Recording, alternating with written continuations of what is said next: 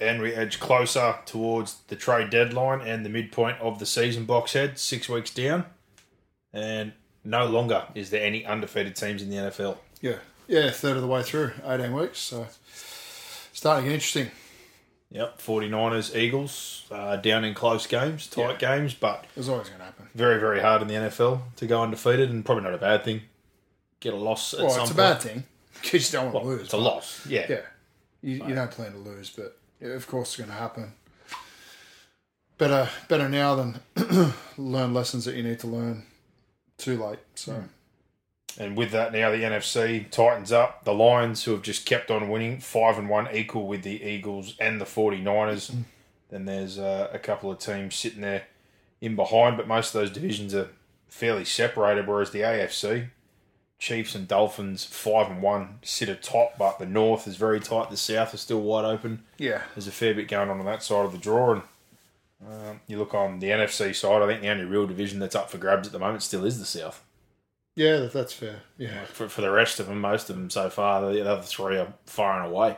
Yeah. I think it's only Dallas is only one behind, it may be in the division with the Eagles, but for the Eagles, I still think. Yeah, but it probably looks like one of their, like they're both going to make the playoffs anyway. One will just be a wild card. Yeah, with the record and trade deadline we spoke about, October 31st, so just under 2 weeks now. There's been a lot of talk. One of the first trades happened today, so the Jets, who had Mecole Hardman from the Chiefs, did a deal this year, picked up the bloke from Hard Knocks, Dave Gibson, Yeah. pretty much for his role, limited snaps, traded back to the Chiefs for basically some late round picks. So Yeah, salary dump. for the Chiefs, get somebody back they're familiar with, just another weapon. Still obviously working through things on the offensive side, and I guess on the Jet side of things, only a 1 year deal, $4 million. Picked up someone for less than that, whatever the cap hit is. Yeah. Probably bugger all. Makes it worthwhile. Just sell your losses and move on. But Well, yeah, it's not a loss, really. Like, No. I think he would have had a different role if Rodgers was there, but he's not. So, 1 year deal. So, away we go. And they're talking about a bit more to happen. Who'll be buyers, who'll be sellers, teams like Denver, etc., that have found themselves in a hole. I know the Vikings had a win again the other day, but realistically, the direction they're trending, the players they've got, and what's available to them, are they better off stripping out a few more parts? Yeah, I don't like how... I reckon the trade deadline's pretty early, really. Like, it won't even be halfway through the season and there's a trade deadline. I don't like that. Yeah, well, I we wish it was a little bit later, maybe 31st of November. But then I suppose you're probably getting to the point where teams are just... Yeah, they could sell or dump and move on a bit, or try and... Maybe mid-November, maybe 2 weeks later, like end of week 10. I don't know. But yeah, you're talking about, I think you get more excitement a little bit later, just fractionally later. your teams like the Broncos obviously got bits to sell. They've already sold off bits. You've seen Randy Gregory go to the 49ers. Frank Clark, they restructured his deal and then still got rid of him. Carolina, 0-6, no first-round pick last year, traded up. They've got a few pieces there that if they think they need to rebuild, they could move on. The Giants, I know it's only been a year after Dayball, but things have gone well off the rail. They've got some big contracts. Yeah. There's a couple of teams there. Minnesota, like we spoke about, going 2-4. I was surprised after Jefferson went on IR this week that they decided to push on. I know the Bears are, a pretty hard team to lose to, even if you aren't trying it the way they're going at the moment. But yeah, just to go 2-4 in a situation where Kirk Cousins' contract, you're looking at that right now, and the potential of getting one of those quarterbacks, and the Patriots are another one. I think for the deals they've signed over the last few years, especially in some of those receiver positions for guys that haven't really delivered, Yeah. it's probably getting to that point for a few teams to sell. And when you talk about buyers, you're obviously talking about teams at the top end. Like, would the Chiefs consider trying to go out for a wide receiver if they're not happy with what they've got? I don't know. Their defense is certainly holding them up this year. That they're second and top 5 in a lot of categories there. Philly, secondary, it's been very leaky. Could they pull something there? We know that Roseman and the team there like to go crazy in terms of what they do there. For the Lions, just because of where they are and how they've built nicely, I don't know if there's anything of any particular need, maybe someone in the secondary, but there's a few teams there, and I think the other one that stood out to me is probably Buffalo. After losing Milano, losing Tre'Davious, similar deal, maybe a bit thinner on the back end. Yeah. Don't know if there's a move they'd like to make there, but yeah, there's a couple of teams, I guess, that if you feel your window's open, you might want to make a move. But yeah. Yeah, well, there'll be heaps happen. The fact, 100%. like you said, that window's coming. I'm sure there's plenty of discussions going on beside the scenes, but there hasn't been a whole lot spoken about publicly. The only one, like I've just said, that was really obvious so far is that Denver's clearly stripping out some money. Payton realises, some of the players, some of the deals that were there prior to him, he doesn't want them there. Yeah. So Clark, big deal. Randy Gregory's only into the second year of a 5-year deal. Out the door. Whatever dead money or whatever hits they have to take now for the long-term benefit, they're obviously doing that. And then the other question poses that we spoke about the whole way. If Wilson's not his guy or he doesn't feel like he can win with Wilson or wants to move on, do they get to a point where they sit him this year, take the dead money hit or see if they can trade him? I doubt they're going to be able to trade him. But the amount of dead money I haven't looked at Spotrac to see, to have a look at Stidham and then try and move on, I don't know. But it's certainly interesting. Yeah, a lot to watch. It's going to be good. Exciting. Let's jump in. Chiefs Broncos, speaking of, certainly not an entertaining game. It was, man, the Thursday nights have been stinkers. But it was the story of this round, the red zone. A lot of teams, it was just field goal-a-thons. There wasn't many teams hitting the straps. So I think the only one who really exploded it, as they do every week, was the Dolphins. Yeah. But yeah, the Chiefs here, 6 cracks in the red zone, 1 touchdown. Wasn't much to behold, that's for sure. The offense is still poor, still working through some things. I think at the moment, if Kelsey wasn't on the field just like he wasn't in week 1, I don't know what they'd do. Yeah. They lean on Pacheco. Rashee Rice seems like the only other sort of one that he's leaning on a little bit now. But yeah, like how much of that is the receivers, or is there much also back on, Mahomes? But the Broncos are the worst ranked defense in the league. So pretty much a reflection of the game. They're struggling on defense. Chiefs are struggling on offense, but the big thing for them this year is this is the best defense they've ever had. And they're coming up big. Bolton made plays. Gay got a tip pick. Reed, Carl Loftus, Chris Jones obviously re-signing. McDuffie, the guy they drafted last year, they got turnovers. They impacted the game. And again, to be 5-1, given how poor they've been on that side of the ball, and we've seen a struggle against the Jets and a couple other teams, we're still waiting to see if that improves. Hence, again, I don't know if they would consider going for someone that they consider a more viable wide receiver option or not, but their offense at the moment's really not doing that well. And thank God for them, they're humming on the defensive side of things. Yeah. But for the Broncos, yeah, it wasn't a great day. I know Russ is copping a lot, but when you look at sort of the numbers and what he did last year, I think a lot last year was probably on him. This year, I don't think he's been probably as bad as what it seems. I think the whole team as a whole, they're a top 5 defense. They've still got some weapons. Look, he's not worth them. He's not playing up to them. Certainly not what he's up to. Simple as that. So. I think it's just all gone to shit this year, completely. Which is making him untradeable. That contract's untradeable. Yeah. Plain and simple, but yeah. It's hard to know, but yeah, his performances have dipped, and his salary makes him untradeable. And yeah, he's not the player he was. So, did Pete Carroll see something? Is there something physically that we don't know about? Well, I think all the other stuff that they probably did a good job keeping quiet. A lot of the players kept speaking about him and being an individual, and he was protected, and this, that, and the other. And it ever seems since like he was gone, Carroll and that obviously still haven't said anything, but a lot of the players certainly had a bit to say about him. And then you had the talk last year that with Hackett there, wanted his own trainer, wanted his own offer. Like, it's all very individual, and a couple of players there have but like yelled at him. The greatest quarterback of all time was like that. He had his own trainer, and he had his own way, and he was a bit polarising. But he was in with the young people and with the group and training with them. Like, I think winning solves a lot of that stuff. Like, if they were winning, you wouldn't be hearing about it. And I don't think you heard a bad word on the other side. They all loved him. They wanted to play with him. So Brady? Yeah. Yeah, well, no doubt. I'm just saying that he was an individual. He had his own trainers. It certainly rubbed people up within organisations the wrong way. Yeah. Didn't rub anyone else the wrong way. Well, you don't know others that. used him, but you don't know that. It would have definitely rubbed people up the wrong way. It would have definitely rubbed players up the wrong way. But they would have taken it because he's, such a good player and they're winning games. This is the opposite end of that, where, you're losing and you start to look for reasons why, and it's, Anyway, move on. It was a crap game. Put it that way.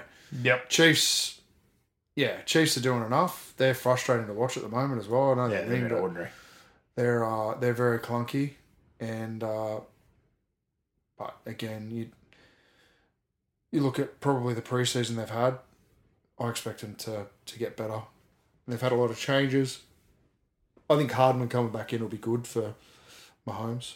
Yeah, he was still more a gadget player. They got a lot of those guys. A gadget player in what they had. They've stripped it back even more, so I think he'll be quite valuable.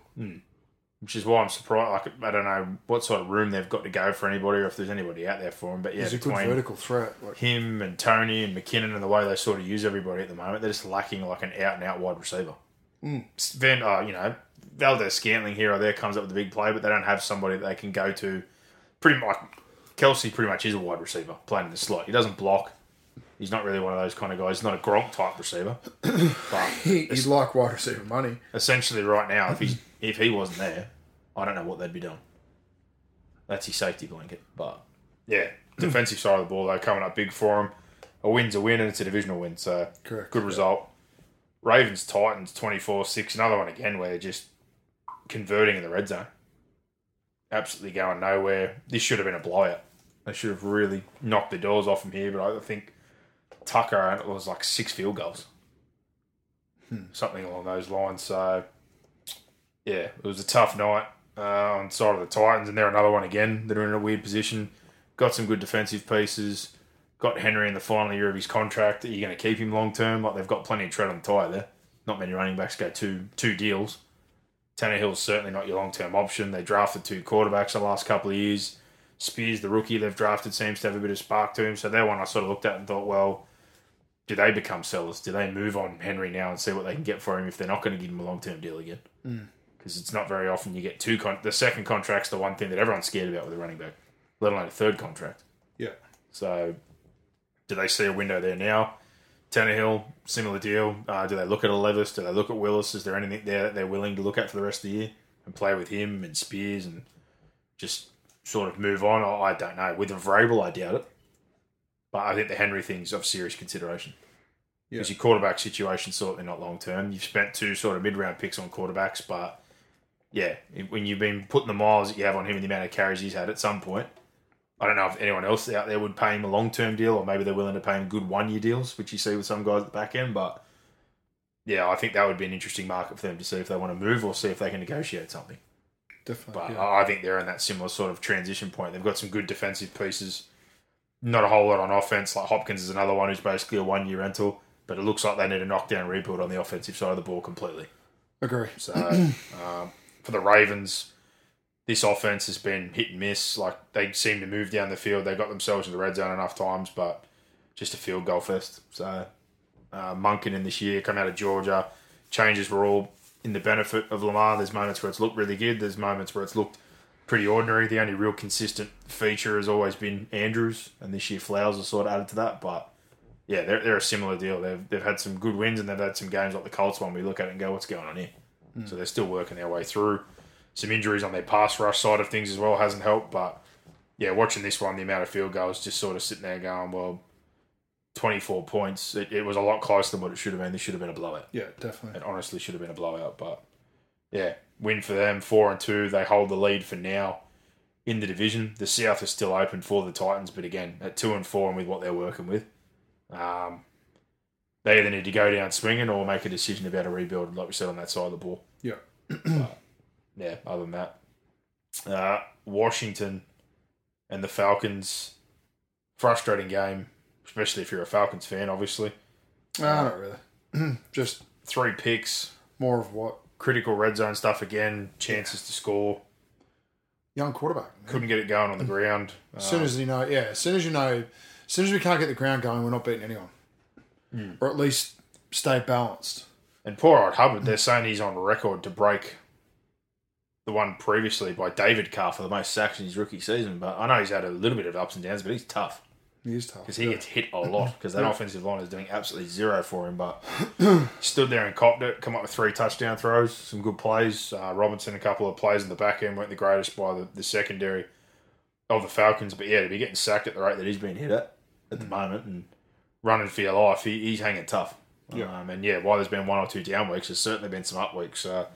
This doesn't seem like too bad a decision now when you look at the 6-week sample size from Washington so far.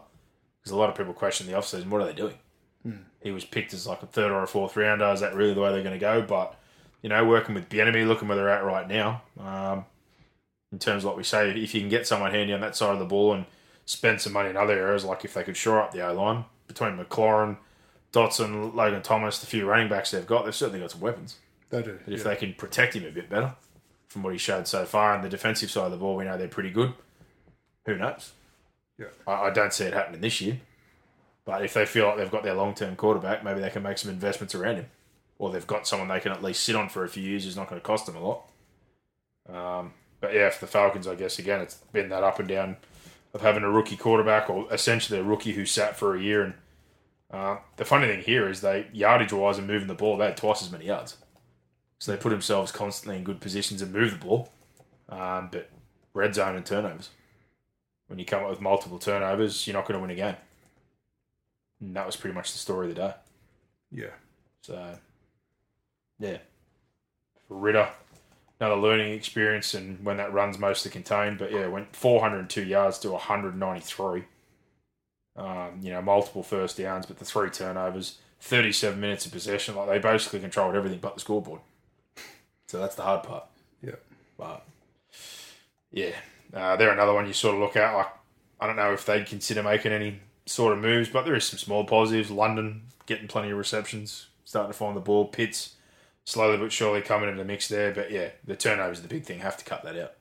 And the secondary just open up way too easily. I think Howell only had 15 completions for 3 touchdowns. So some shaky stuff this week for them. But the South stays wide open. Texans Saints, speaking of, on the AFC South versus someone from the NFC South, Stroud. First pick of his career, but man, the guy's got some good luck. It was picked, and then the man who picked it fumbled it and gave it straight back to him in the same play. So his turnover was essentially rubbed out within one play. But again, young team, bounced back this week.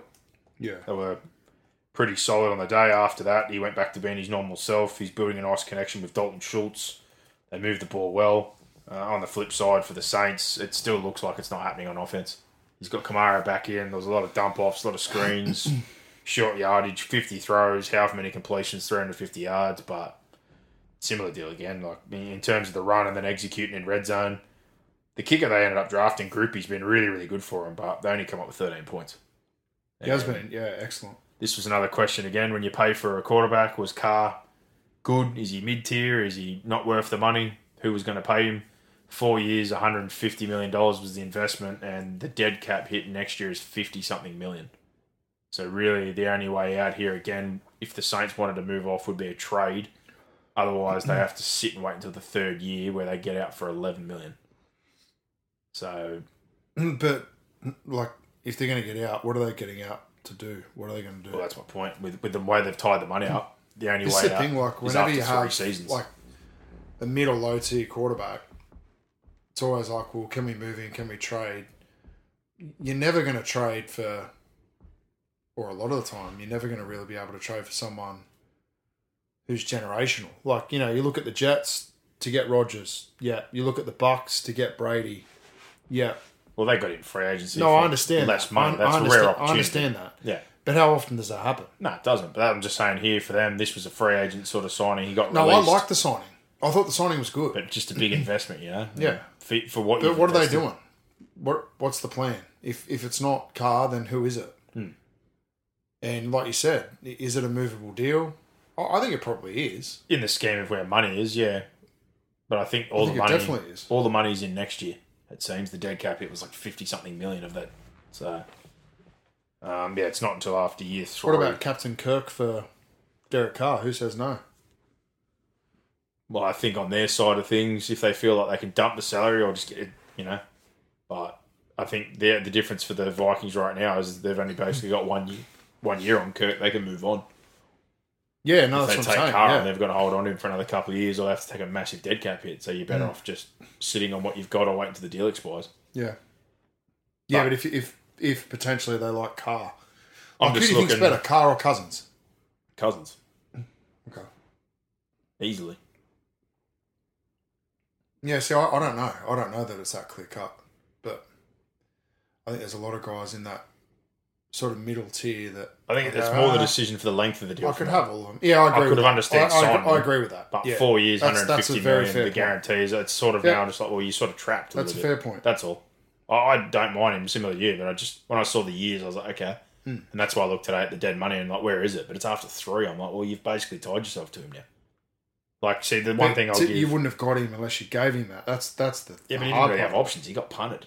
he didn't have a whole lot of options. So I don't know about you got to be somewhat flexible. But that's why I look at the one that I'm still confused about was the Giants with Daniel Jones. They've essentially got an out after next year, but between him changing management and where they were before that and who would have actually signed him, they would have been better off just tagging him and saying, prove it for another year. Yeah. Because now they're sitting there going, well, we've paid him $40 million. He's not playing well. The team's not going great. I think a lot of it's just like their market contracts. Like, the market determines what... I don't understand what changed between management changes, though. They didn't need to give him the deal before that, and then suddenly his management changes, next minute he's got a deal. Yeah. Like, who's going out there reaching for Daniel Jones? No one would have gone and reaching for him. Not to pay that money. $40 million a year. I get the out in year two, but it was just sort of, again, like, I'm like, that's what the tag's for. Heaps of people just do that with the tag, whether the players like it or not, and just say, well, that's the one upside to the NFL. Yeah. So many times you see that. Look at Lamar. I know he tried to hold out a little bit after that, but it's like multiple years there, you can tag a player. But, yeah, I don't know. I'm just looking at him now, like, with Thomas off all his injuries, that's a big deal. I know they got restructured. You got Olave. You got Kamara coming to the back end, so there's just a couple of pieces there, and then you got a guy that's tied in for a few years. I'm sort of looking at going, similar to you, what is the plan? Yeah. Because the defense is good, but that's not getting any younger either. So true. That was sort of the one position, that they thought maybe if we get someone who's solid like him in, or a mid-tier, it might take off. But so far, it just hasn't really clicked. Yeah. I know he had the AC joint injury the other week as well. Olave's already beaten up, but between Olave, Thomas, Kamara being back in the mix, like, you sort of look at the weapons they've got and think, well, you should be able to score more than 13 points and kick a couple of field goals. Yeah, true. Whereas the Texans, I know the Anderson trade up kind of surprised me with the extra picks. I thought they would have liked to have had, the extra first this year. But right now, like we said, with the young bids, the amount of money they've got, what they've got, they're still in a really, really good position. So if you D'Amico Ryans, it's just another tick again.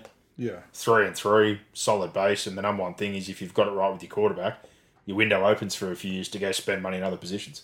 And so far, he hasn't hit the wall yet, which most rookies do, but there's more than enough to sit there and make you rub your hands together and think we might have a chance the next few years to spend some money and put some players around him before we have to pay our quarterback. But solid win for them. And, I really enjoy watching them play, to be honest. And watching Stroud, who was pretty highly critiqued out of all the quarterbacks last year, or a lot didn't think he was worthy of that pick. I'm not saying the situation or the personnel picks are always right or wrong as compared to a Bryce Young and, his size or his ability to read the game and this, that, and the other. But if you're sitting there right now and saying we're doing a redraft today, I think the Panthers might reconsider who they picked. Yeah. And that's not to say Bryce is bad, but I think, just being a smaller quarterback, and I don't buy into the size thing all the time. It's not always true, but it's a bit of a fit. He's always had a thing as well, isn't it? Because the talk was that's who they were after originally, but they ended up settling on Young, and they obviously traded the extra pick to make sure they got it. Yeah. So big investment, but yeah, Stroud comes up again. Good win for them. Good signs and more combinations building, and yeah, I think on the other side there was some moments with Shaheed. Kamara was busy being back in there. The young kid they drafted to kick the field goals, like I said, has been good, but probably just need more from Carr. Like little screens and dump offs and short passes, just not going to cut it. So no. Dolphins. This was a weird one, but my God, McDaniel and his offense is just out of this world. They were down 14-0 after a slow start and a couple of 3-and-out drives. The Carolina Panthers finally get back more to the ground game. Hubbard had a pretty good day. Young links up with Thielen. It's 14-0. And then after that, the Dolphins just go off. They absolutely go off. There's a good reason they're number one in the run, number one through the air. And probably the scary part is, and again, listen to Lombardi and other people say this, and you literally say it, the funny part is, and this is more credit to him, their O-line's not good. But the way he dresses things up, the amount of motion, the amount of movement, and he's pretty much covering with his scheme and his system for his offensive line. And for Tua. Not to say he's not good, but it all just enhances everybody. And all the speed, whether it be the run plays, screen passes, the long play, my God. And once they get going, they just unleash. Yeah. And here again, 3 on the ground, 3 in the air. They are leading all offensive categories by a mile. And forget first downs, possession, control. They don't care about any of that. They just go full Goro style, rip the limbs off teams and go, there you go. Try and keep up with the scoreboard. Yeah. Yeah, they're certainly ticking it over like a pinball machine at the moment. And A-Chain was out, It's going to be interesting to see yeah, just whether it can hold up is not my concern. No, I think that's just the question that I've got. I think to their credit though, that they took some learnings away the other week from the Bills game and pretty much said that afterwards. Like, yeah, that was good. That was a bit of a reality check, punch in the mouth, and they've just kept on keeping. Oh, no doubt. I like the fact that I really enjoy listening to him too. They own who they are. I actually like McDaniel, just the way he speaks too. A lot of stuff's very forthright and very upfront, and he has a little bit of sarcasm there and a bit of joke about him, but, he copped a bit last year, like I said, he's supposed to be a run game guru, they're 30th in the run. Well, he's more than answered that this year. First in run, first in O, yeah, and look, straight away, you can't always get what you want straight away. He's enhancing Tua, he's enhancing everybody.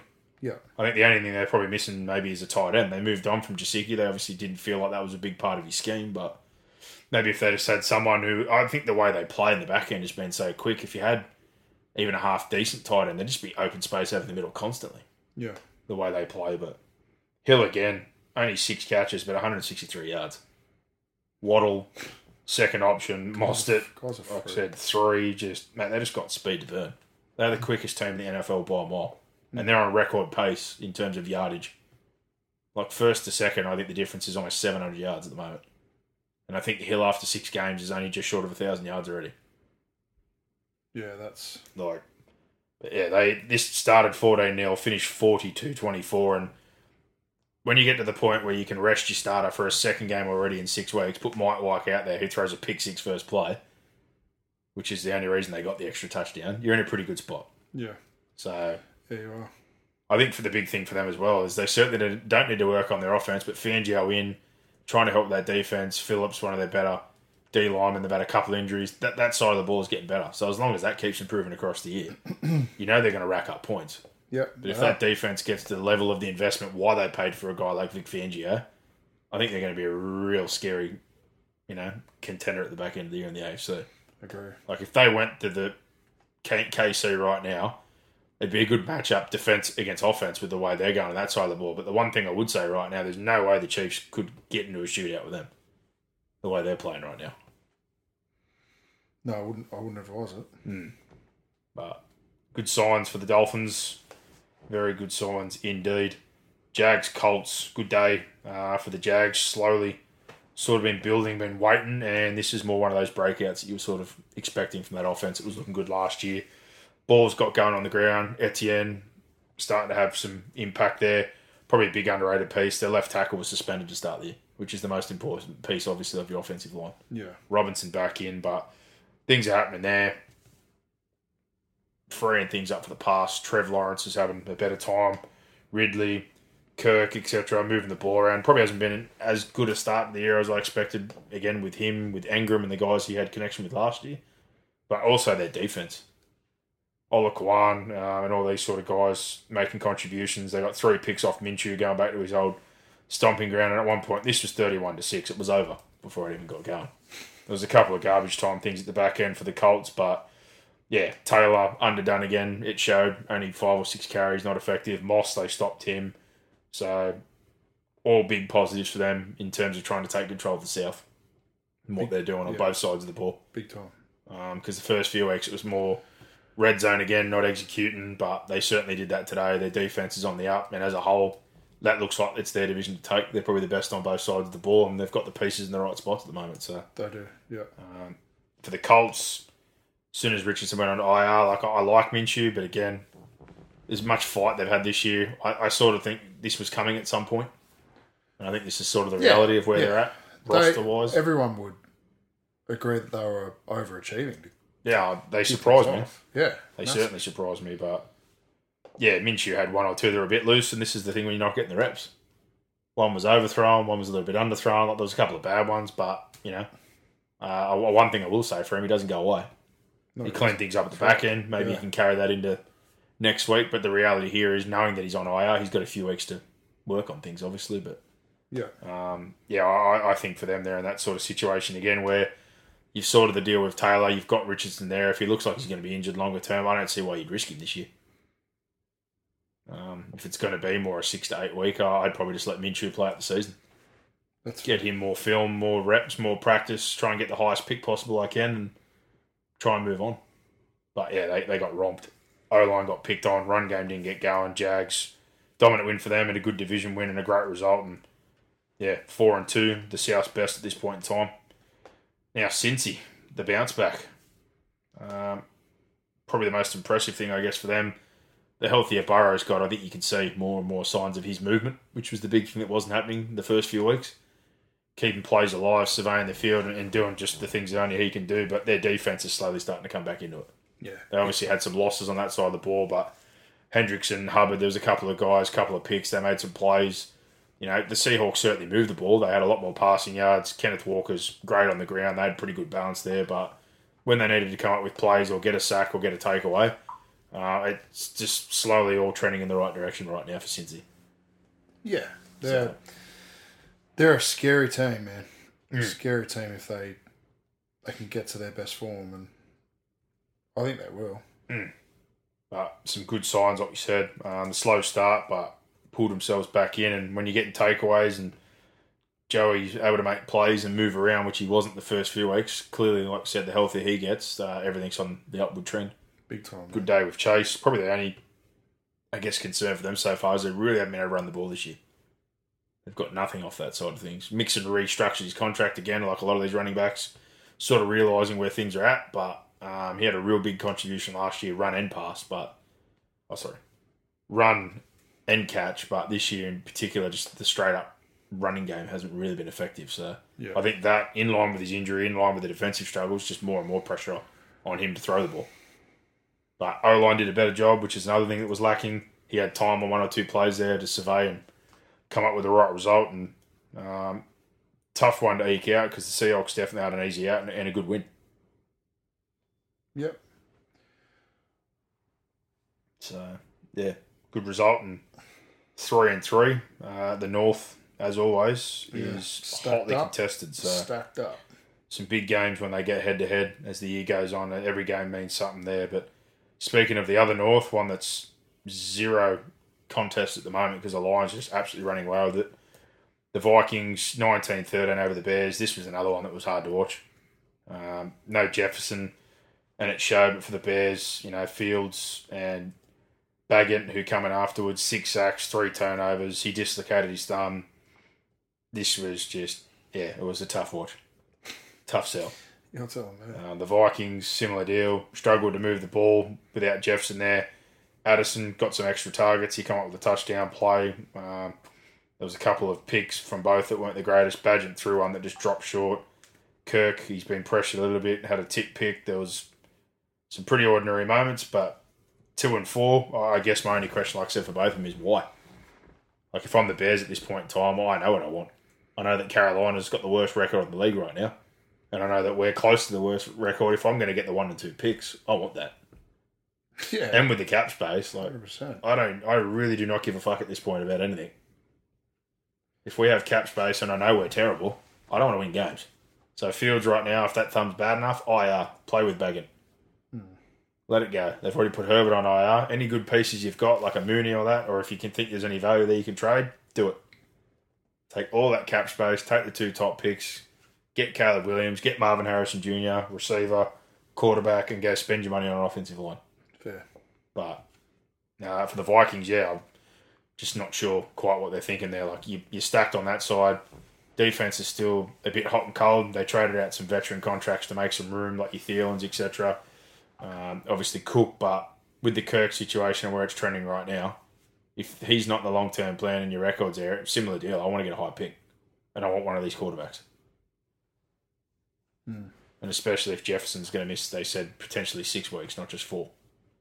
Yeah, that's true. Like, I'm really sitting there now going, all right, well, if that's $40 million that goes off my cap, and I've got Hockenson, him, Addison, Osborne, I've got an offense here ready to go for a quarterback.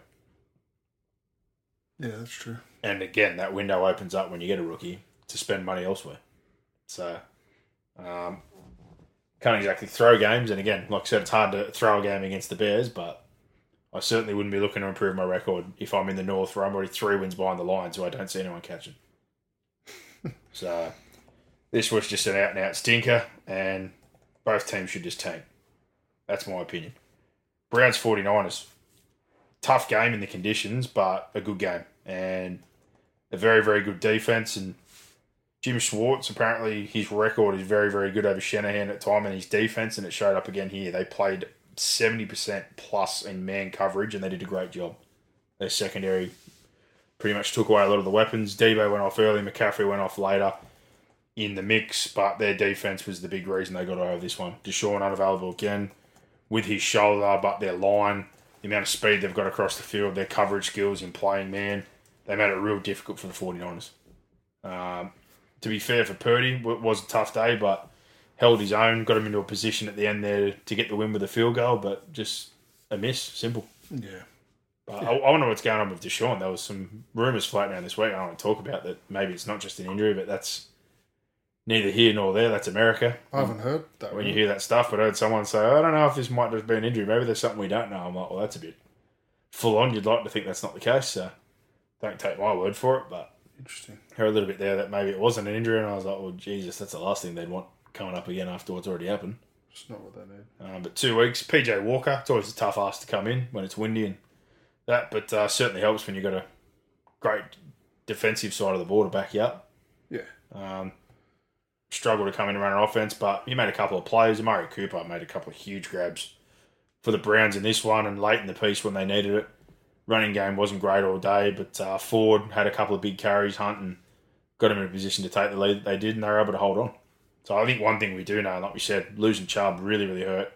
Deshaun not playing hurts, but yeah, if those two were on the field with their O-line and what they've got on defense, they're a bit of a dark horse. But your question mark still there right now is obviously they've already lost Chubb. Hunt and Ford look to be working okay as a duo. Defense is certainly held up their end of the bargain, but again, Watson. You paid for him. You had to sit for a year. He struggled for the back half of last year. He struggled for the start of this year. That investment, if you're the Browns, you really want it to pay off at some point because that window can't stay open forever. And they've sort of did well managing their roster the last few years and they haven't got the results they wanted. So I don't know the shoulder or whatever's going on, how long it's going to be, but they need him back on the field sooner rather than later. But for the 49ers, lose those players, I guess this is the one thing people have questions on. When they lose those players, what do they look like? McCaffrey's been injury prone. He's been great to start off so far, but the oblique, is it long term? Debo got paid a big deal. Is he going to be out long term? Is he week to week? Williams left the game, come back in. So that's probably the test for them so far. They've had a perfect run of health. Yeah, that's exactly right. They have. Once they get a few injuries and have to use the depth of their roster, it's going to be interesting. I'm certainly not buying it. People are like, oh, there you go, there's Purdy, that's fraudulent. I'm like, well, take McCaffrey, take Debo in the wind. Like, when it mattered, he made the drive that got him in position to win a game. I don't think you can go off one game and all of a sudden think he's a fraud. Yeah, it's a bit rich. I don't think he's a fraud. Nah, it's just a bit rich when I heard that this week. But, yeah, wasn't a pretty game, but big result for the Browns and a little bit back to the drawing board, but fingers crossed health-wise more than anything if you're the 49ers. Pats, Vegas, you want to talk about another one that was hard to watch. Jimmy Garoppolo hurt again. So that situation, that deal, how long he's going to be there, going off his track record, I doubt he's there more than 1 year. But on the plus side, they drafted Mayer, who had some big raps on him. He's slowly becoming more of a factor once that he went off. Hoyer wasn't asked to make a lot of plays, but he made the ones he needed to. They went run heavy on Jacobs, had some good moments, and they were able to close it out. But this was just another one for the Patriots where they put themselves in a position late. They got things going on the ground a little bit. Zeke got his first touchdown. Ramondre had a touchdown. Multiple drives, 6 drives, only 1 touchdown on the flip side there in the red zone for Vegas. And, New England were able to drag themselves in a spot where they were 19-17 and Mac Jones gets hit for a safety. Kills the game. Crosby blew up the game last week, blew up the game again this week. Their defense had some other positive plays, and the only real highlight of the day for the Patriots was the Peppers hit on Devontae Adams. Did you see that? I didn't. He got lit up. They threw him open on a bit of a slant, and Peppers just read it like a book. Hit Adams that hard, just absolutely jacked him. The ball popped up, and they got a pick out of it. That was about the only highlight, I think. But ground game's been disappointing. Every part of the ball has been disappointing. Yeah. I think, really, for the Pats. This one was there, bit of a contest, and when Garoppolo goes off and it's Hoyer and basically sitting on that run game, they gave himself a chance, but they couldn't execute. So yeah, certainly a tough one. And again, Mac got the start. I don't know whether again that they've decided that they don't trust Zappy either, or willing to even just roll the dice on Malik Cunningham, who they had in. It was a bit of a Lamar clone. He's obviously not Lamar, but at 1-5, that they're in a position that they've never been in. And that's why I sort of echoed a few weeks ago. I don't know what the direction is in terms of Belichick's relationship with Kraft and where they're going from here, but I certainly think if there was ever a time to similar deal, tank and strip things out and sort of build to try and get a good draft pick, this would be it. Yeah. So, yeah. You've been saying that for weeks now. Oh, it's just obvious. Looking at it, and even some of the other deals, some of the offensive contract, like the Devontae Parker one, he was injured all last year. They gave him like a 3 or 4 year deal. It was a horrible deal, and he's still there. He's barely played. Bourne's on good money. Aguilar they got rid of. Like Zeke's a 1 year rental. Don't care about that. You can move on. But just about anyone they've spent money on, bar probably Henry. I think Henry's been good, but even their offense doesn't utilise him. So yeah, you're right. He's not. There's just a lot of money in spots where I'm sitting there going, well, fuck, we can't even utilise half of what we're spending. Yeah. So your best thing now is what can you get for it? Strip it out. Like you said, we've got money. And try to fix that side of the ball. And the sad part is it comes about when you got players like Edelman, who I've heard recently he's been really good on some TV stuff, but he's defended Bill to a T, but they're basically even admitting now that the one thing they haven't got right is drafting on that side of the ball. A few years ago, they could have drafted A.J. Brown. They drafted N'Keal Harry. And there's been multiple other flops at receiver and any other spot on offense. They just can't get it right. And Brady obviously mastered all that for a lot of years and did it with bit players. But even last year, I thought Jacoby Myers was basically our new version of Edelman. They let him go to Raiders and he scored against us. I thought he was a good player. He's gone. That's not great. So, yeah, on that side of the ball, there certainly hasn't been many good decisions made. But some tough questions need to be asked, but yeah, Vegas, that's a win for now, and for their situation, I don't know again how it gets much better. Jimmy G signed him on an average deal. There was things about his health written to that contract, and he's hurt again. I don't know to what extent or how bad, but yeah, if he's out and they're looking at Hoyer and O'Connell, they're in a similar deal. They're just in limbo. They're in big trouble. Paul McDaniels, you kind of go there for that situation. You're on the back end of what happened with Gruden, where a lot of their first round picks were either cut, released, and a few obviously got in trouble. Don't have a lot of capital, don't have a lot of space. So it's a transition period for them as well, and it's a hard thing. But they're both going nowhere, it seems. Lions, Bucks, this was a good result. 20-6 was a lot of talk that, tough road trip, good challenge for them here, going up against a good defence in the heat, and they passed with flying colours. Goff again. Got that right. Amon comes back this week, but his running game's gone. Montgomery gets hurt early. He's got nothing to lean on there. Just manages it himself, and the defense continues to improve. So he went 350, 2 touchdowns, moved the ball. They're just doing a lot of things right. They're a bit like the 49ers as well, watching some of the screen plays or some of the pass plays now where just everyone's doing a job. Everyone's blocking. Everyone's chipping in. Hutchinson getting better and better. They'd be happy with that pick. They obviously made some signings on the back end to try and tighten that up. And it seems like at the moment they're just growing every week. They're 5-1 and looking like a kicking backside, yeah, real genuine threat. And Gibbs has probably not lived up yet, and he's been injured. But they're going to need him if Montgomery's out. This week, Jamison Williams, who was the high pick, probably the best receiver in college the other year until he blew his ACL. In the playoff final, he made a big play the other night, showed that speed. If he goes in there and adds another layer to what they've got, that's another offensive weapon. And get Gibbs back into the mix. They're in a position again where they're doing this without their full complement so far. There's still more to reach a ceiling here for the Lions. Yeah, there is. That's right. That's the scary part. And the Bucks again, certainly a tough out on D. They made them get a couple of field goals. They shut down some drives and. Mayfield was solid here, but I think the bigger tick goes to the Lions defense. They got him off the field. Very good. Only gave him a couple of field goals, and certainly a tough road trip. But third down was the difference. I think the Bucks were only 2 from 12. They were 10 from 16 on third down. Yeah. When they needed to make a play, the Lions, they stayed on the field. So big tick for them on the NFC side of things, and good balance, like we said, between offense and defense. And If you're Dan Campbell biting kneecaps, you'd be pretty happy with the way things are right now. He loves it. Rams, Cardinals. Again, another one of these games. It's a divisional game, and they've been good nuisance value, but you can slowly see them starting to slow down a bit. Yeah. Dobbs had some plays here, but hit the wall a little. They got to him, sacked him a couple of times. There was a fumble, there was a pick, cut back on board with Stafford. Nakua's targets dropped a little bit, but they're basically the only two he threw to. Nakua still got 7 targets. I think Cup got 12 targets. Kyron Williams was great on the ground, 158, ripped off 20 runs. They've done what they've done all year.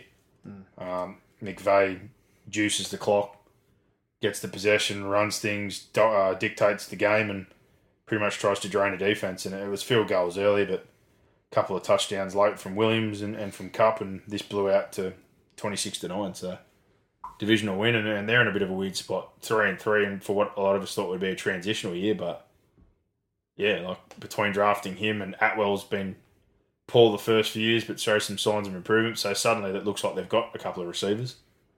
Stafford's playing okay. And Donald and a few guys that they do have in the defence are doing their job, but Donald's looking good. Just don't know what you do from here. Like you sort of mid-pack with no picks and not a lot of salary cap space. Yeah. So they're another one, regardless of where they are, where it's like, okay, are we in a spot where if we get a few of these guys in the shop front window value-wise, we could cash in, or do we hold on to what we've got and see what we can do next off-season? But picks-wise, they don't have a whole lot. I think I had something up before. Where are they for next year? New Orleans, San Fran, Los Angeles Rams 2024. Well, sorry, they've got first, second, third, and 2 fifths. So I think this year they basically didn't have one until the third or fourth round. Okay. And they've got some top-heavy contracts. But when you pull out ones like Nakua and a couple of guys, Kyron Williams, that were late picks that are costing you nothing, first, second, and thirds next year, couple of fifths, if they can find some more value, especially on their early picks. And if there's 1 or 2 contracts they're not keen on, they already moved off Ramsey. If they could get Stafford to maybe restructure, I don't know. Because they obviously paid him a big deal before the injury, but who knows? They might be able to put themselves in the back of a window in less than 12 months, or at least put themselves back contending. But big ask. Massive ask, yeah. They've certainly overachieved this year, and like I said, any questions about the motivation for McVay, they can go out the window. Yeah. Than him going to do TV. But for Arizona, I still give them a rap here. Like Dobbs still, I think, overachieving. They've had some positives on, the defensive side of the ball. They've been creative on offense and trying to make up for the lack of talent they've got there. Apparently, Kyler was back on the training field today. I don't understand with what they could do there in terms of getting rid of him and not activating him and all the talk there of that contract, why you'd even think about it. I think for them, it's pretty obvious what you want to do. Yeah, dump it. Anything that's attached to the toxic of the past and where things are moving right now, unless he's completely willing to buy in and change, which it didn't seem like he was willing to even, do that with the previous regime, I'd be moving on. Yeah. But it'd be interesting to see because that was the talk they wouldn't consider it, but he's back on the paddock now, so. What's Cliff Kingsbury doing? Went to Thailand or something, didn't he? What do you mean? I think it was Strager, one of the blokes that I was just laughing at, said that when he got sacked or everything was off, that he had offers to do some college or this, that, and the other, but after a few years and a couple of paychecks, he just pissed off to Thailand and was hanging out or something. He's living his best life. Pretty sure he doesn't have a job. He doesn't have a job? No, I don't think he wanted one. I think he had offers to do one. Current assistant coach at USC. Oh, he ended up going to USC, did he? There you go. Well, there you go. Why UFC brought in Cliff Kingsbury? When was that? 13th of April, 2023. Because he said at the time when he got flicked, he basically went straight to Thailand for a holiday. Right. And said, no one call me for a bit, I'm just going to hang out and relax or whatnot. He obviously got a huge payout because they all got new deals before they all got sacked. But yeah, that doesn't surprise me. He was at, didn't he? So he's with Lincoln Riley. Didn't he go to USC, then quit USC, and then get this job somehow after quitting? Wasn't he at Texas Tech? He was the head coach there with Mahomes. Yeah, okay. But he was there with a job, then quit that job, then got the Arizona job somehow, even after he quit. He wasn't quit to get that one. But yeah, so now he's gone back there with Lincoln Riley, and they got rolled on the weekend by Notre Dame. That's not a good time. It's not. So, It's not. Yeah. Oh, Cliff, he's just loving off. I didn't realise Lincoln Riley went to USC. Yeah, that's why Williams left Oklahoma. He took him with him. Yeah, right. He quit, and everyone was like, he won't go, he can't go. And then next minute he transferred. And then Venables, who went in there after from Clemson, everyone was just bad-mouthing Williams and what happened. But Lincoln Riley was a dude at OSU, Oklahoma. Yeah. And Williams was their quarterback, and they said he won't take him with him. Then he went, and then sure enough, he went into the portal and he went with him. There you go. They were filthy. But now they're doing very well this year, so. Because he had Hurts, didn't he? For a year. Took him for a year, just like he had 3 in a row, 3 Heisman quarterbacks in a row. There you go. He had Baker, first round pick. Then Kyler come in 1 year, Heisman, first round pick. And then he got Hurts for a year. And he got drafted, obviously, and was pretty good for him. But, yeah, bit of a offensive man. They've all talked about him being the Dallas coach. We're trying to come to the NFL. There's been talk for that for the last couple of years. That obviously didn't happen. There you go. But, yeah, he's been linked to a fair bit, old Lincoln. But now he's got Caleb and a lot of weapons, and they've had a good start there. But, yeah, last week was certainly hurt their chances at the playoff, losing to Notre Dame, who had a bad loss the week before that. So I don't know what the rest of their schedule's like or how they're going to stack up, but they certainly can't afford to lose again from here. But it certainly won't affect Williams' draft stock. I think it's pretty much consensus from all scouts that are talking about him that he's the best generationally on both sides of the ball in terms of balance as a runner and a thrower. So I don't think there's any doubt who the number 1 pick's going to be if he chooses to come out like I said to you last week. With the NIL stuff, he basically said if he doesn't like the situation of where the order is, he won't come out. I was like, well, there you go. NIL's giving a bit of power back to the players. So, interesting, but moving on. Jets-Eagles. The Jets have done this to Josh Allen. They've done it to Mahomes a couple of picks, and then they've done it to Jalen Hurts yesterday. 3 picks. D-line, so stacked. Like I said again, just rotate. Williams and all those guys coming, Jermaine Johnson. There was tip picks, there was pressures. There was a tip sack. They couldn't really get the run going, but they probably should have leaned more into it because they've got a good offensive line. But they sort of went away from it and tried to move the ball. And a couple of the throws, especially the one that he just sat down on and tried to force to got it, where there was 2 defenders sitting at the side of him, basically daring him to throw it. He just stared him down and threw it straight to him. So it was not a great day for Hurts. Second most picks in the NFL this year so far. They're 5-1 in spite of it because of what they get done with their O-line and their D-line, but the old Jets, they're not going away. No, they're not. Like all this Their talk defense is about Rodgers recovering, and even if he comes back, you're not going on a run. It's going to be way too late. Yeah, I don't know. It's exciting. I want to see it. I certainly throw some respect at their defense. It's a hell of a defense. Their linebackers, Quincy Williams has probably been one of the best linebackers this season. Secondary's coming up good. There's other guys besides Sauce that contribute, and the offense, they certainly didn't lose in the game. Wilson didn't throw any picks. They couldn't get much going with the run game, but they needed a play. Brees Hall come up with one. Garrett Wilson's a freak. Still don't have much help besides him on that side of the ball. Yeah. But I still stick by it at the start there. Put him back in there now or not. That offensive line's horrible. That's half the reason he got rushed on the only 3 plays he played for, and that's why his Achilles got snapped. So if I'm the Jets, I don't care where we finish or what we're at. There's one thing I'd certainly be trying to fix before Rodgers gets back next year. The O-line needs to be a lot better. But this was a huge result, and certainly would have been a shot in the arm to their confidence because, people like us and everyone's probably talking. Did they trade people? Did they stay? Did they go for a Kirk Cousins? Did you stick with Zach Wilson? What are we doing? Yeah. But their defense is just something else. And I think Salah even said they've embarrassed some quarterbacks. A lot of people are like, well, that's pretty rich. But when you look at what they've done to everybody so far, no one's really had a big game against them. True. Probably the only sad part is they lost to the Patriots and Mac Jones. But they've defeated 3 others, and they've made some very good quarterbacks look pretty average. So That's true. Yeah, maybe that was just an off week, but big game for them. And for the Eagles, 4 turnovers. That's not going to win you a game of football. No, it's not. And they led 14-0. So fast start. Fell in a hole, and I guess for a lot of them right now, a lot of eyes are just on Hurts. Those turnovers, you can't have them. No. Their run game, their offensive line, their defensive line are their strengths. A lot of throwing here, which was unnecessary. The game wasn't out of control. They weren't behind. They weren't chasing the scoreboard. They probably should have leaned into that a bit more. But cost them here and got a loss on their record. Now, Bills-Giants, this was another one. It was pretty ugly, pretty frustrating. 3 and out, fumbled early, field goal, and just only field goals is the only thing they could manage. Tyrod Taylor, he was okay, had some moments. Dayball flipped his shit again at halftime because they didn't get a playoff. basically told the reporter he's not in an emotional state to talk. I was like, bro, you need to calm down. I think you need to trip away. Oh, Brian, things aren't quite going how he wants, but when you're trying to manage a game, you obviously need to manage your emotions. And at the moment, Brian's running pretty hot. He's running fairly hot. Yeah, wow. But, yeah, they come up with a couple of plays to get into field goal range, but that's about all they can manage. Their defence, especially Okereke, man, he's been awesome.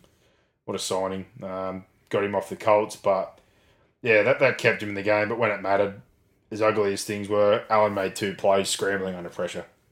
2 really good throws. Ugly, impressive, no, but a win's a win. And when you play like shit at home against a team that pretty much can't score points and they're frustrated you all night, but when it matters most, like I said, under pressure you roll out twice and come up with 2 touchdown throws to 2 blokes who really aren't even a part of what they do, Quinton Morris and Deontay Hardy. That's what happens when you got a good quarterback. They make big plays. I don't know how many times he threw Diggs though. It almost would have been 20 targets. Yeah. That's probably the only worry for them a little bit at the moment as well. Between drafting Kincaid, who's injured, Knox, Gabe, like it still seems like if it's not Allen and Diggs, it's not happening. And then, like I said, Milano, Tre'Davious, a couple of guys on the secondary side of things. Their line's actually got a lot better. Oliver, Epinesa, they're getting sacks, they're getting pressure. Miller's back into the mix now, starting to try and get some reps. I don't know whether they trade for anyone, like I said, on the back end side of things, but certainly an area that needs to be tightened up with the injuries. But absolutely, yeah. And the last one, obviously, Cowboys Chargers, another one that wasn't pretty. Red zone opportunities not taken, but for the Chargers, that's their 6th time in the last 2 years they've lost by 3 or less. So, wow. Yeah, I'll give a rap to Dak here. I'm not his biggest fan, but he was under pressure a lot. He did get sacked a few times, but there's a few times where he evaded, rolled out, and made some really good plays with his feet. Ran one in for a touchdown, ran for a couple of first downs, hooked up with CD a few times, hit Cooks, who's in the mix for him a couple of times. He came up with some big plays with his legs. And that was him when he come in. I know when you get injured and you get a bit older, they say he's not moving anymore, but whether that's for fear or he's just trying to be a pocket quarterback, that's not who you are. I'm not saying you can't be a pocket quarterback, but he's best when he's using his legs. Showed that because Pollard and the run game didn't really get going. They were pressured from what is a very good rush from the Chargers, and they gifted them a couple of opportunities. Like they scored on them straight away. They rolled with Eckler. They had a punt fumble, which gave them pretty much red zone possession straight away, and you got Everett in. But for them, I guess their biggest disappointment right now, again, is the losses they've had have been ordinary, but they spent a first-round pick on Jefferson, and since Williams is out, they've tried to get him the ball, and it's just been a non-factor. I think he's had like 4 or 5 catches in 6 weeks now. It's a very expensive first-round pick when you've got someone who literally can't contribute. So I don't know. It's an interesting one looking at them, and like we've talked about multiple times, that window for them with your quarterback when you know you're going to have to pay him, it's closing fast. It's closing real fast, and I'm sorry to say I don't have a lot of faith in what's going to happen with the Chargers for the rest of this year. I really don't. Yeah, I think they need to get rid of their coach. Stick by the same thing exactly you just said there, that I think Staley's time's definitely going to come to an end. But if they hand it straight to Kellen Moore, I'll be even more disappointed. I think they've done one thing they've done that they can only got themselves to blame is I think they've done some poor hiring of coaches. Yeah, that's true. In this window. Yeah. They really have. So I think they might have been their own worst enemy in some ways, but yeah, they had a chance at the end after some field goals. Dak comes up with a nice drive, puts it in a position with a run from Cooks, throw to CD, and then got Cooks again, field goal range, give him the lead. And Herbert, he's got an opportunity to drive him down the field, gets rushed early on, forces the throw, and Gilmore come up with a real nice diving pick, which just shut things down. But, yeah, I sort of feel like he cops a bit of criticism as well, but it's pretty hard when it feels like you're carrying the team. You've got no ground game. You're pretty much throwing constantly. And you've got all this money on defensive side of the ball with a defensive guru, apparently, and you're one of the worst defensive teams in the league. Can't blame all that on your quarterback. It's true. When you're getting absolutely fucking zero help. So, let's put it this way. Anyone that bags him and say he doesn't win there, he doesn't do that. If he went on the market tomorrow, there'd be a lot of teams that would take Justin Herbert. I know I certainly would. But Cowboys bounce back and, yeah, like we said, things are in the NFC. Those 3 teams that are clear at the top of their divisions, pretty much the South is the only one that's really open, but the old AFC, it's a bloodbath. Teams fighting left, right, and centre. North is tight, South is tight, and even though the East, you got the Dolphins at 5-1. They lost to the Bills. They only sit one behind. Chiefs in their division. There's a few teams there that could get scary, especially the Chargers if they could get their shit together, but I don't know if they will. The Broncos and the Raiders certainly aren't challenging them, but Chargers head-to-head the last few years have had the wood on them regardless of how they're going. Yeah. So AFC certainly seems to be a bit more competitive, but I'm more interested, like we spoke about at the start, about this trade deadline and what's going to happen there. But let's have a look at the games for this week, Box. Jacksonville at New Orleans. They're the outsiders, which surprises me. I know travel the last few weeks. They've obviously been in London. They're back now. Going down to New Orleans. I just haven't been impressed by what I've seen from the Saints. I like the way things are trending for Jacksonville, so I'd probably lean their way. Me too, yeah. And I just think the AFC is stronger, to be fair. I'd agree. So at $2, I'd take the outside there. In a head-to-head, I wouldn't mess with the line at 1.5, but yeah, I like what I'm seeing from the Jags. Browns at Colts, regardless of whether Deshaun's back. I think what they're doing on the defense, what you saw from the Colts last week, they can stop the run. They can mirror just about anybody. If you can mirror the 49ers, you can certainly shut down the Colts receivers. So, $1.64 favourite, $2.26 for the Colts. I'd happily swallow the 2.5 points here with the Browns. Yeah. And in a dome, it's not outside. They were contending with weather when they play at Cleveland. That's another thing I think makes it even easier to pick them. Yeah, agree, man.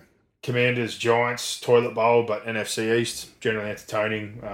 Again, generally, both these teams aren't the greatest to watch at the moment, but I'd go the Commanders. I think between Howell, the running game, I know the offensive line's not giving them a whole lot of help, but the Giants, it's tough, man.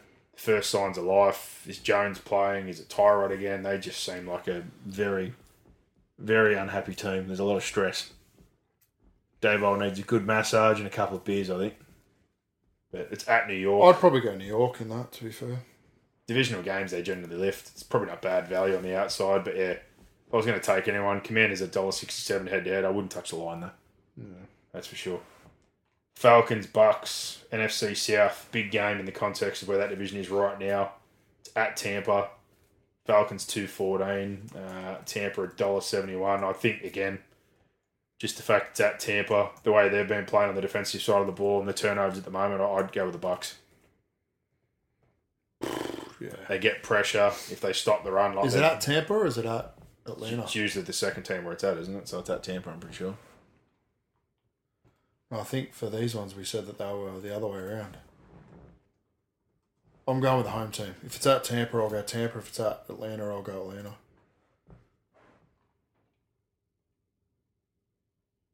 Why won't this load?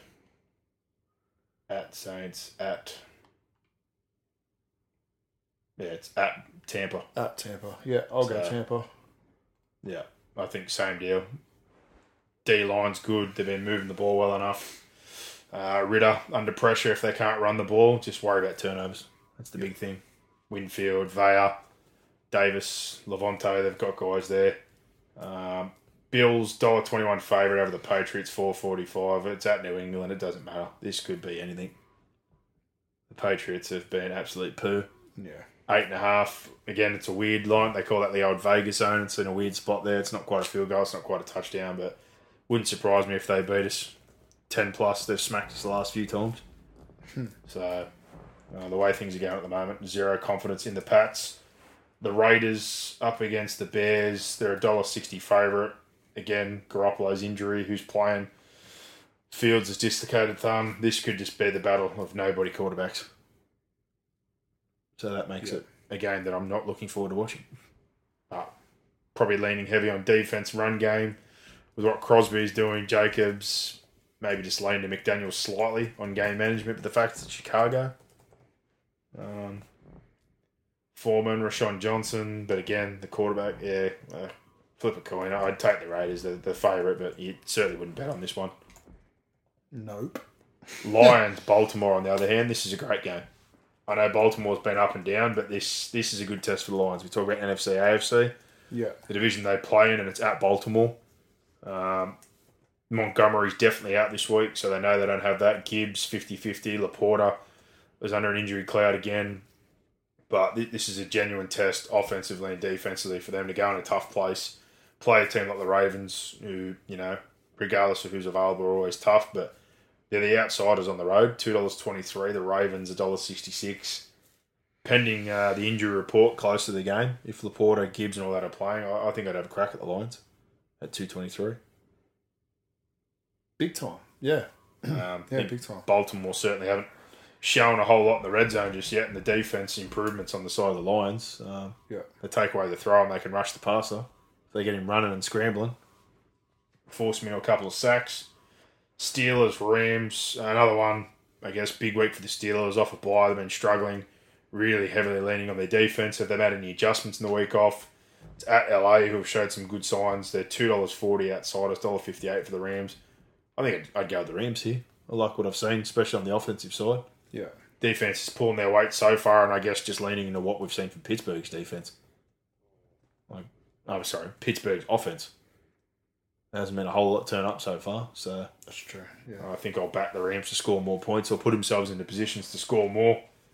Cardinals, Seattle, it's a divisional game. They certainly haven't been an easy out, so the odds again surprise me, but $4.10 outsiders going to Seattle off the back of that loss. You'd think they'd be seething and probably looking for a big win, but yeah, they're a $1.24 favourite, which is pretty short considering what Arizona's dished up this year. Yeah. 7.5, I'd stay away from that one. Chargers, Chiefs, just after I mentioned that the Chargers have had the wood on them. I don't know what to expect here, but in the last few years, it hasn't mattered how they've played or where they've been. They've just somehow seemed to get into shootouts. And it's at Kansas City. It is KC. They've beaten them there, but yeah, they're struggling offensively. Chargers have been 50-50, but their defense has been terrible. This is What's sort the line? -5.5. It's awkward. Yeah, I wouldn't be taking that. But the Chargers, $2.90. Gave me 7.5. I'd think about it. Yeah, I just look at the $2.90, almost $3 for a team that again can't move the ball themselves. Yeah. So this is a team that's supposed to lean on Talk offense. about wasting a quarterback. Yeah, my God, horrendous. And the worst part is give sort of 10, 12 teams. The scary part is Herbert, the amount of teams that passed on Herbert again, just from he doesn't talk that much. I'm like, fuck that. Like, have you watched him? He's not a great talker. I'm like, well, he's 6'4". He's got an arm. He can move if he needs to. Like, the Dolphins should have had him. I remember watching Hard Knocks. As soon as they put him in. He threw a ball and they showed the behind angle. I was like, wow. Dear Lord. Wow. Yeah. Well, again, Dolphins, I know it's working at the moment with Tua, but you could imagine Herbert playing that system? Yeah. Like, Christ almighty. And he's big too. But, multiple teams passed just like they did Mahomes. The Bears picked Trubisky, not Mahomes. There's a lot of teams that are guilty of drafting shit quarterbacks. But in terms of wasting that window that we talk about, yeah, they've had the wood the last few years, but I've got no confidence. But this is just sort of the other. Like the Chiefs, you generally say they lean on their offense, they lean on their defense at the moment. And then they're basically leaning everything on Herbert, and he's doing his part, but he's not getting a whole lot of help. Mac got 6 sacks the week prior to that, but again, against a shit opposition. One this week. There needs to be more going on around him. The run game and the defense certainly needs to lift. But I wouldn't touch this game. Packers, Broncos, at Denver. Denver trading pieces, stripping things down off another loss. Green Bay, bit of a down week for Love. A lot of people laid the boot in, and again, a bye. Chance to reflect. Is Jones available? He's questionable. They get that two-headed monster going with him and Dillon on the ground and take some of the pressure off Love. Like I said, they got the youngest offense in the NFL. They got a lot of first and second year guys on offense. I think it's just a bit of growing pain that you have to deal with. I wouldn't be judging him off one game. But for the Broncos, this is a big week. If they lose here and they're, in a spot where they're 1-6 heading into the deadline, if I'm Pete Carroll, anything that's movable, that's worthwhile, or something you think you could replace, I'd be shopping for picks. Or shopping for players. I would be too. And just trying to get into this next draft and go, all right, quarterbacks, receivers, whatever's available here, anything that's good. Offensive line, they spent some money, probably overreached for a couple of guys, but yeah, if there's any bits there that are getting older or on bad contracts, I'm moving them. They're trying to get anything I can. Yeah. People like Simmons, who are older on good deals, trade them out, restock, reload. But I think I'll go with Green Bay. They're slight favourites, still 83. Dolphins, Philly, that's a pearl. Yeah, I'll be going Green Bay. At Philly. Off the loss, their favourites at home, $1.64, like we said. Wow. O-line, D-line, Hurts certainly not helping at the moment. Throwing picks, second most in the league, needs to tighten that up. Defensive line and offensive line certainly making a difference. Miami, biggest test for their defense probably. Area they're looking to work on. But that O-line and all those fakes and those motions up against this D-line is very interesting. Yeah. Jalen Carter didn't play last week, but if he's back here, this matchup's an absolute ripper. But I tell you what, their secondary's been awful. If there's a hole, and the way that the Dolphins go right now, like going to Philly's no easy task, but this is a good one. But I'll be very interested to see if they can't get to him early and they can get open in the back end. Good luck, Philly. But no surprise, their outsiders going to Philly. 223. I wish it was a little bit more. Otherwise, I'd probably say I'll get on that head to head. And the line's only 2.5. It's probably not enough. Yeah. But that's a good game. 49ers, they close things out up against the Vikings this week. Debo, he's questionable. McCaffrey, they're not sure yet. Williams, so there's a few guys under a cloud. But at Minnesota situation, again, I don't know what they're trying to win for, but they obviously are. Without knowing the availability of a few of those guys just yet, I still think 49ers. But that's going off, their D-line's been doing a pretty good job. Cousins, I think he's doing all he can, but again, at the moment, they can't move the ball. Their defense isn't holding up, and they're still relying on him to throw constantly. Yeah. So, with that being said, back to 49ers with Warner, Lenore, a couple of guys they've found on their defensive side of the ball to maybe plug in the gaps if they're missing a few on offense. They'll obviously lean heavy on Ayuk, Kittle, who have come more to the forefront this year. If they're missing Debo, Elijah Mitchell, Jordan Mason showing he can play the ball. That's a good game. But that's a good game. Important game for Minnesota if they want it back in the race. And big game for the 49ers in the context of the injuries and bouncing back. Keeping that record. So, $1.31, $3.50, 7.5. I don't know about the cover, but yeah, I think the 49ers, this is the chance to show. What is it, 7.5? Yeah, yuck. I think the 49ers here need to show them more than just their starting players. They can win without. So, depending on who's available, big job for Mitchell and Mason in the backfield. Purdy to bounce back, and then Ayuk, Kittle. There's a couple other guys at times, Juwan, who get involved. So, yeah, big week, but some good games. That Dolphins Philly game. After we scrolled through, that one and the Ravens Lions, there too. I'll definitely be watching. Yeah. Good week in the NFL. That's us for another week, my friend. Anything, Dad? No, I watched the David Beckham documentary, actually. Oh, yeah? It was good. Yeah, really a lot of people have been saying that. I didn't really have too much interest in it, to be honest. Mate, I loved it. It was great. Once I started, I couldn't stop watching it. How many episodes and how long? 4. For like an hour or? Hour and 10. They're like 4 movies, essentially. It's good, though. What phases of career or? Yeah, it starts from the start and works through to the end. Is it more about him or is his missus all into? His missus in it. She's good. I want to have a beer with him. Comes across as a good fella. Bex. Yeah. Fair enough. Well, I started a new show actually, so I've got one finally. What do you got? I don't think you'll like it, but I thoroughly enjoy it because it's just... Yeah, I think I know what you're going to say, but go. What? No, guess. What am I going to say? At Home with the Furies? Is that what you're watching? Nah, definitely not. But I told you last week I laughed because I saw the clip of his little son going, I want to be just like me dad, the world heavyweight champion of the world. And he'd taken to his head with a razor. And his wife's like, your son shaved his head. He goes, aye, good lad. I was like, dear Lord. Yeah. Imagine living with this bloke. He's out of control. Yeah, it's not great. No, I started watching off reviews when I typed in best rated shows like American shows or TV shows, The Righteous Gemstones. And I've been crying. It is loose. What is it? It's Jenny McBride, the guy I love that was Kenny Powers. John Goodman, who plays like the father. Adam Driver, who was part of... I can't remember the show. There's 3 of them that are on it. Like it's a funny thing from Comedy Central and like the sister and all that. It's basically they're televangelists, like the dodgy church stuff that do all the stuff for money. They're preachers, but it is rough. Yeah, some of the gags and that, and even some of the other characters, like his cousin, Baby Billy, and everyone that's in it. There's a few faces you'd recognise if you looked at them from different movies and that. What's she out of? That's his wife in the show. She out of Road Trip? No. But Danny McBride, Goodman, Adam Devine, like all those guys, they're hilarious. Man, it's just an absolute piss take. There you go. So if you're looking for a good laugh, Righteous Gemstones, but you got to get through the first few. It escalates pretty quickly. Bit of a tough watch, is it? No, it escalates pretty quickly, but just to get your head around it and all the characters gives you a few episodes. But, yeah. Anything with Danny McBride, I'm all about. Kenny Powers, if you're looking for an old throwback, if you've never watched that, do yourself a favour. Sports and comedy. Will Ferrell's improvised scenes and his character, Ashley Schaefer, some of the best bloopers you could ever look up on YouTube. He's hilarious. Yeah.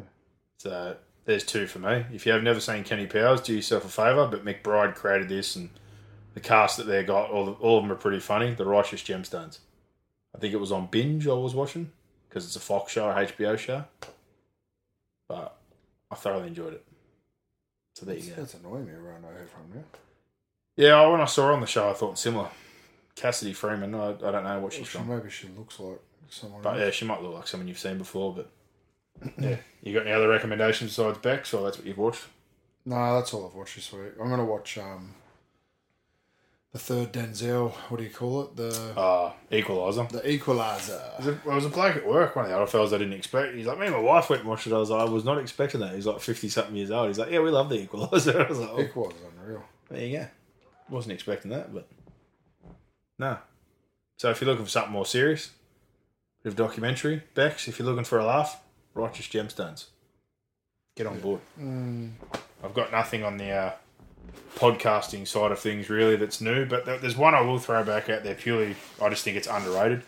Conan O'Brien, his podcast is really good. He's a real funny guy, and in long form, not doing, the segments that they did on TV, the people he gets on, the conversations they have, it's hilarious. Yeah, right. Like, really good actors, really good comedians, like, just other figures. Really annoying me now. The Conan O'Brien podcast, I quite enjoy it. Yeah. So, there's a pod rep. Done for another week, my friend. Yep. That's us done. Hopefully another crack around coming up in week 7. Some great matchups, some divisionals as always, and the NFL ticks on. Will there be any more big trades? Will there be any movement? Teams buying, selling? We'll find out. There's only 10 days left in that trade window, just under 2 weeks now. But enjoy your You week. know what it is? What? It's that movie, that Breathe movie. Breathe. Yeah. I don't know what that is. Their oxygen tanks run out when they're in the bottom of the ocean. I don't know. I've never seen it. Yeah. So there you go. Nah, it's not the greatest movie I've ever seen. You just saw her. She looked like a few other actors, I It think. was annoying me. Because I thought similar. I was like, I think I recognise you, but it's definitely not from that. Have a good week, everybody.